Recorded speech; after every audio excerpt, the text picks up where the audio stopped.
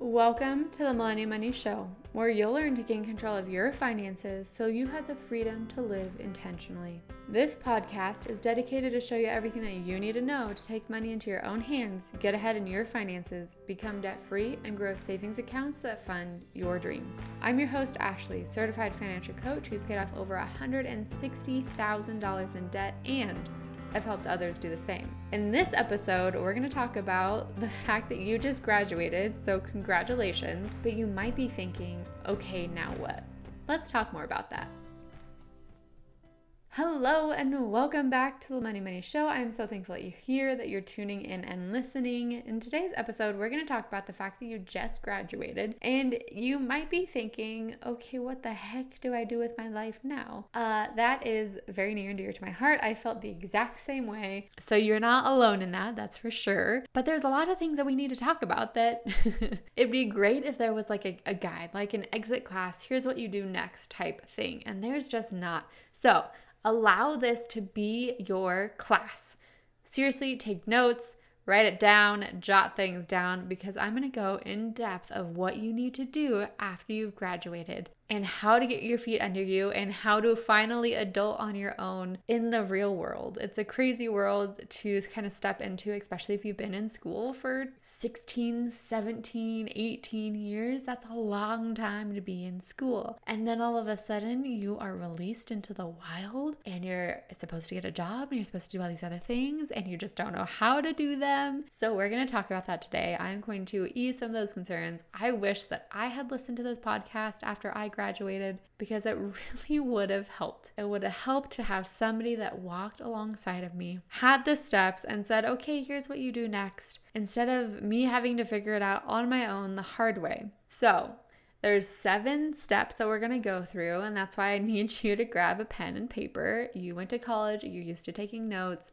Treat this like a course, seriously. So the first step is pretty obvious, but you need to find a job. You need to actually support yourself. You can't live off of student loans anymore. Sure, you might have had a part-time job, but now you need like a full-time, serious job that can pay all the bills that you're about to have, especially if you have student loans. So when you're looking for a job, you need to be mindful of obviously the degree that you got, what you're interested in, what you're passionate about, what lights a fire under you and really brings you joy and fulfillment. Now, am I saying that your job is going to be 100% joy-filled? No, that is not what I'm saying, because everything has its downsides. You will have to do something in every job that is like, ugh, I don't want to do that. And that's okay. That's life, right? We have to pay bills. We have to pay our taxes. Those are all like, blech kind of things that we have to do. And so jobs are going to be the same. But you want to focus on something that you can see yourself doing for a good long while. And if you can't find a job in that industry that you're looking into, that you would really want to get a job in, then find something that can leapfrog your way there. Find something that might be underneath that position. Or even if you are a janitor or custodian for a job, and then you can get to know people, and then you can step into a higher role, and then you can work your way up. There's a lot of ways to get around stuff, especially if you're a hard worker and if you're kind. People notice those things, and they're more likely to give you a shot when they actually personally know who you are than to hire a stranger off the street. So that is just my little bonus tip on getting a job, getting your dream job, is to start up. Obviously, you can apply for the position if there's one open, but another way to do it is to start from the bottom and work your way up. That's how a lot of people have done it, and it's effective because you get to know people along the way and people get to know you. And that's what's important. When people get to know you, your personality, your characteristics and traits, and they might start to say, hey, I really like that person. I could totally see them in this new role. When you do apply for the job, or when you do mention, hey, sir, if there's anything opening up, I'd love to hear more about it. And they will actually remember that and say, oh yeah, there is this position. There is this thing that's opening up. So keep your options open. If you don't get that dream career, the first shot out of the gate, that's okay. It's fairly rare, honestly, that people get their dream job out of the gate. And it's usual, right? It's typical. So that is my first step. Get a full-time job, and even if it's not your dream job, you can work your way up. So it's not the end of the world. That's just like a hey intro, welcome to life kind of thing. It's not always going to work out how we expect it to, and that's okay, because sometimes it'll work out even better. Actually, oftentimes it does. The second tip that I have for you is to really take a look at your financial situation and your new job's income, and don't forget to factor in things like retirement, health insurance, and taxes, because yes, taxes are a thing. You have to pay taxes as a citizen, especially if you're in America. Other countries might be different, but hello, welcome to America. There's taxes. And so when you are in your job interview and they say, congratulations, you've got the position, here's your starting pay, don't take that dollar value and say, all right, here's what I can afford off of, $32,000 a year. No, there's taxes, there's retirement, there's different insurances that we have to think about. So take up approximately 15 to 18 to maybe 25% and just automatically set that aside to say that's essentially what gets pulled off the top for all of these different things. And then whatever that number is, when you're done subtracting that percentage, that is what you're left with. So let's do some quick math here. Let's say you get hired at about $32,000. Taking 15% off the top just automatically for insurances, taxes, retirement, that's $4,800. So $4,800 minus $32,000, that leaves you $27,200. Now divide that by 12, and that gives you approximately, again, all these numbers are approximate. Some jobs will have more taxes, some jobs will have more insurances taken out of. So obviously this is all rough numbers, but on a monthly basis, you would be left with $2,266.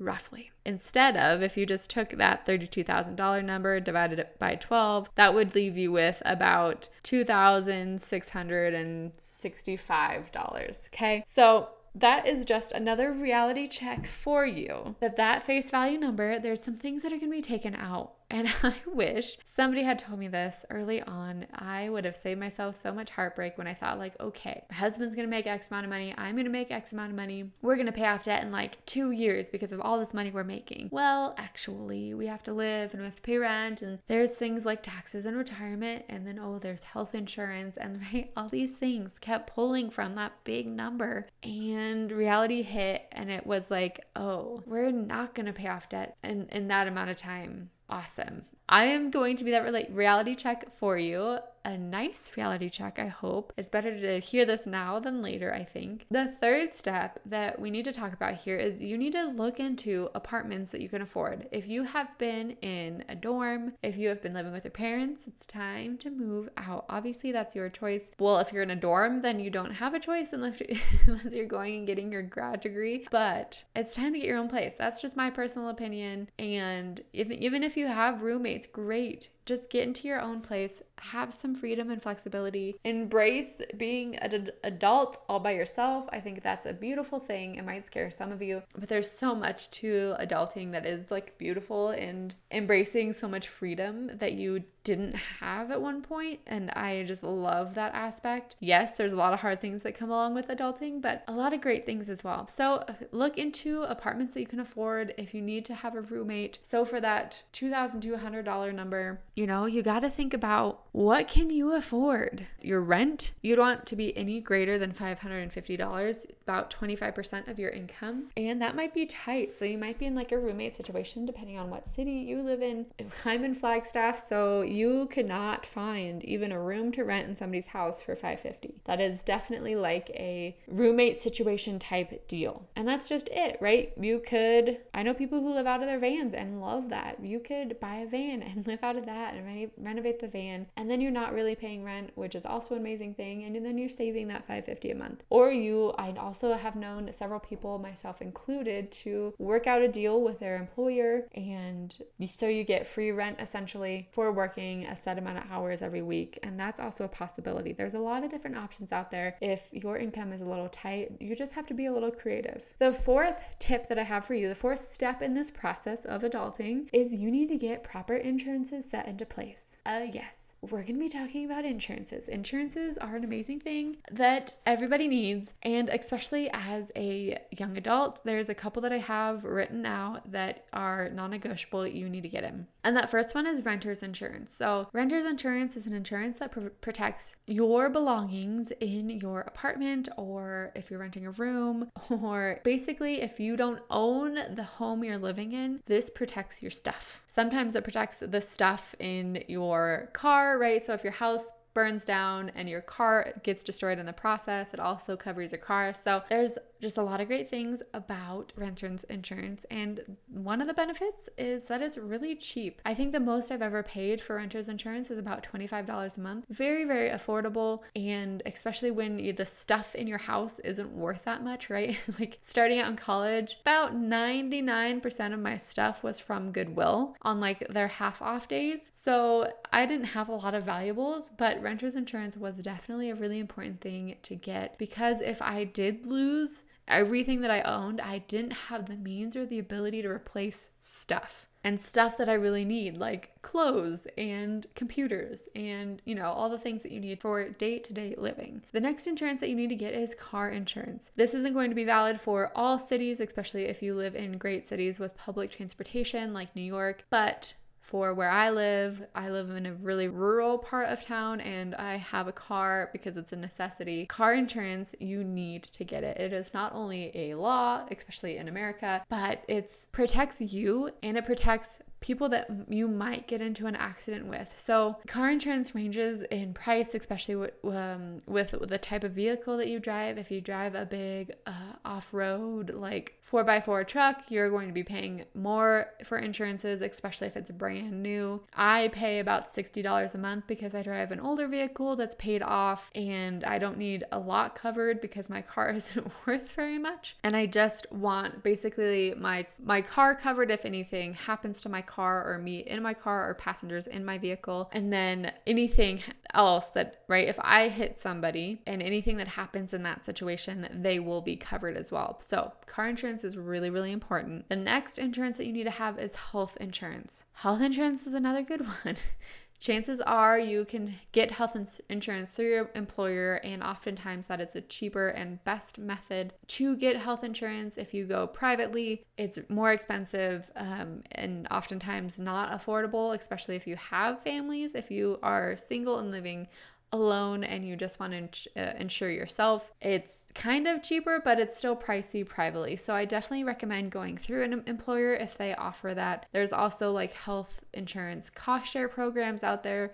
You just have to look into what works best for you, knowing your medical history and what you are looking for and need. But health insurance is, again, a non-negotiable. The next insurance that I'd recommend that you get is identity theft insurance. So welcome to adulthood. People steal your identity. It's awesome.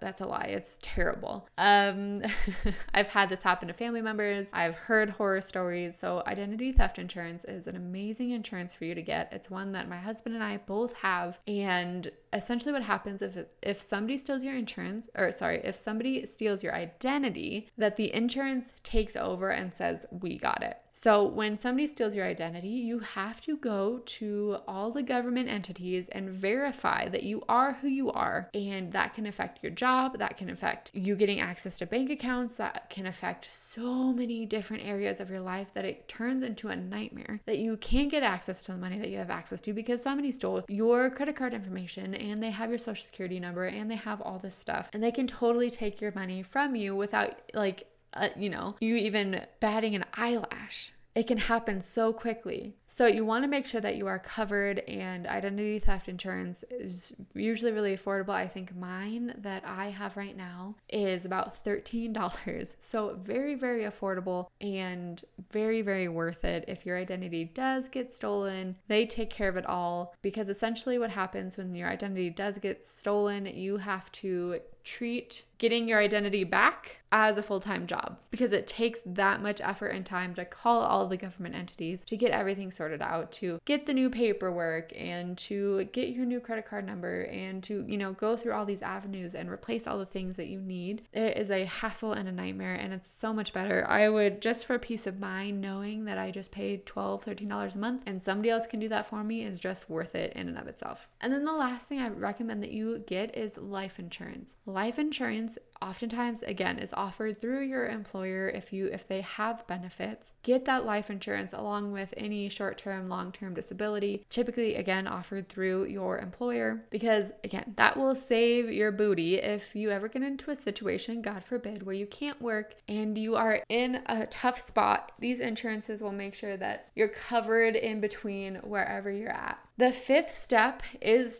to get on a game plan. And what I mean by that is you are in charge of your money. You are making money, and now you're in charge of more money. And with more money comes more problems. So you got to get on a game plan. If you want to build wealth, if you want to retire one day, if you want to go to luxurious vacations and, buy a house one day, it takes a plan in order to get there. So get on a plan, and by plan, I mean monthly spending plan, also known as budget. You got to get on one. This is a non-negotiable. If you fail to plan, you plan on failing. And that's just the truth.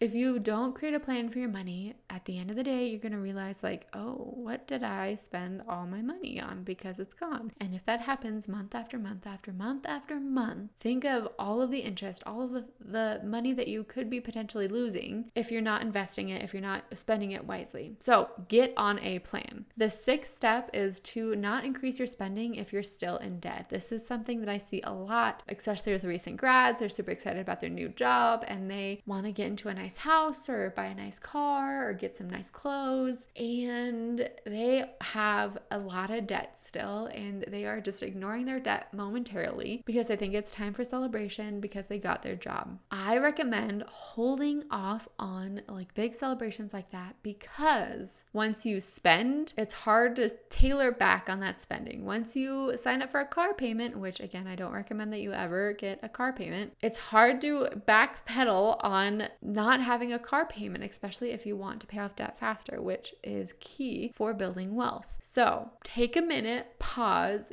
get on a plan, realize how much debt you're in, and then don't increase your spending if you are still in debt. Just keep the spending that you had in college, maybe increase a little bit in food and other areas, but not a lot. Because if you continue to spend like you're in college and you put all that extra money towards debt, you are going to to become debt free faster than ever, because in college you don't have a lot of money to spend typically. And if you continue that lifestyle, it's going to help you leaps and bounds in your future. And then the last tip, the last step in this process of adulting is to save for retirement and other things that you want to do and buy. Saving for retirement is really important. If you have paid off your debt, I recommend setting aside 15% of your income for retirement. Just automatically off the top, 15% goes into retirement. You don't even see it, because that you're thinking about your future, and your future is really important to be mindful of. And especially as young adults, when you have your whole future ahead of you, it's hard to imagine yourself in retirement age. I remember exactly what I felt like when I was thinking about what the heck am I going to do for retirement. I'm almost 30 now, and I'm still thinking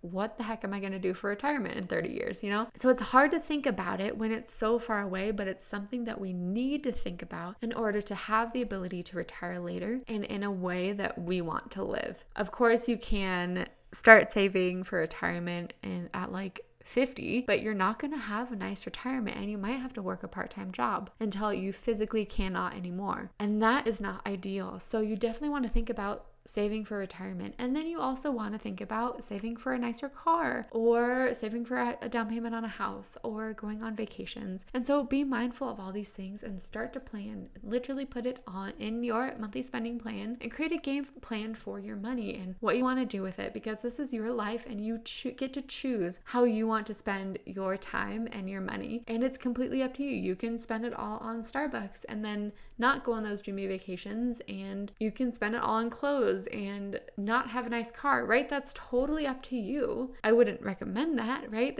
You got to be well-rounded in a lot of things, but it's your choice and you're an adult now, so you get to make these decisions. These are just my 7 steps on walking into adulthood and becoming a responsible human. These are the things that you need to do and implement into your life in order to become that responsible adult, and how to walk into adulthood with ease and grace and for it to not seem so dang overwhelming. So thank you, friends, for tuning in and listening. I really hope this episode has helped kind of ease your concerns. Of course, in this process, it takes a lot of phone calls and emails and you have to sign pieces of paper, but they'll walk you through it, right? And you can say, hey, I'm new to this, I've never done it before, and they will tell you exactly what to do. So people are really kind out there, and especially if they want your money, yeah, they're going to be really nice to you and walk you through every step because they want your money at the end of the day. So just know that it'll be okay. Millions and millions and millions of people have done it before you, so if they've all done it, you can do it too. I believe in you, friend. And in next week's episode, we're going to talk about, again, more insurance things and things that you need covered as a millennial, and I'm going to dive even deeper into insurance. So if you had a question about insurance in this episode, you definitely want to stay tuned for next week's episode. And I will talk to you then. Bye, friends.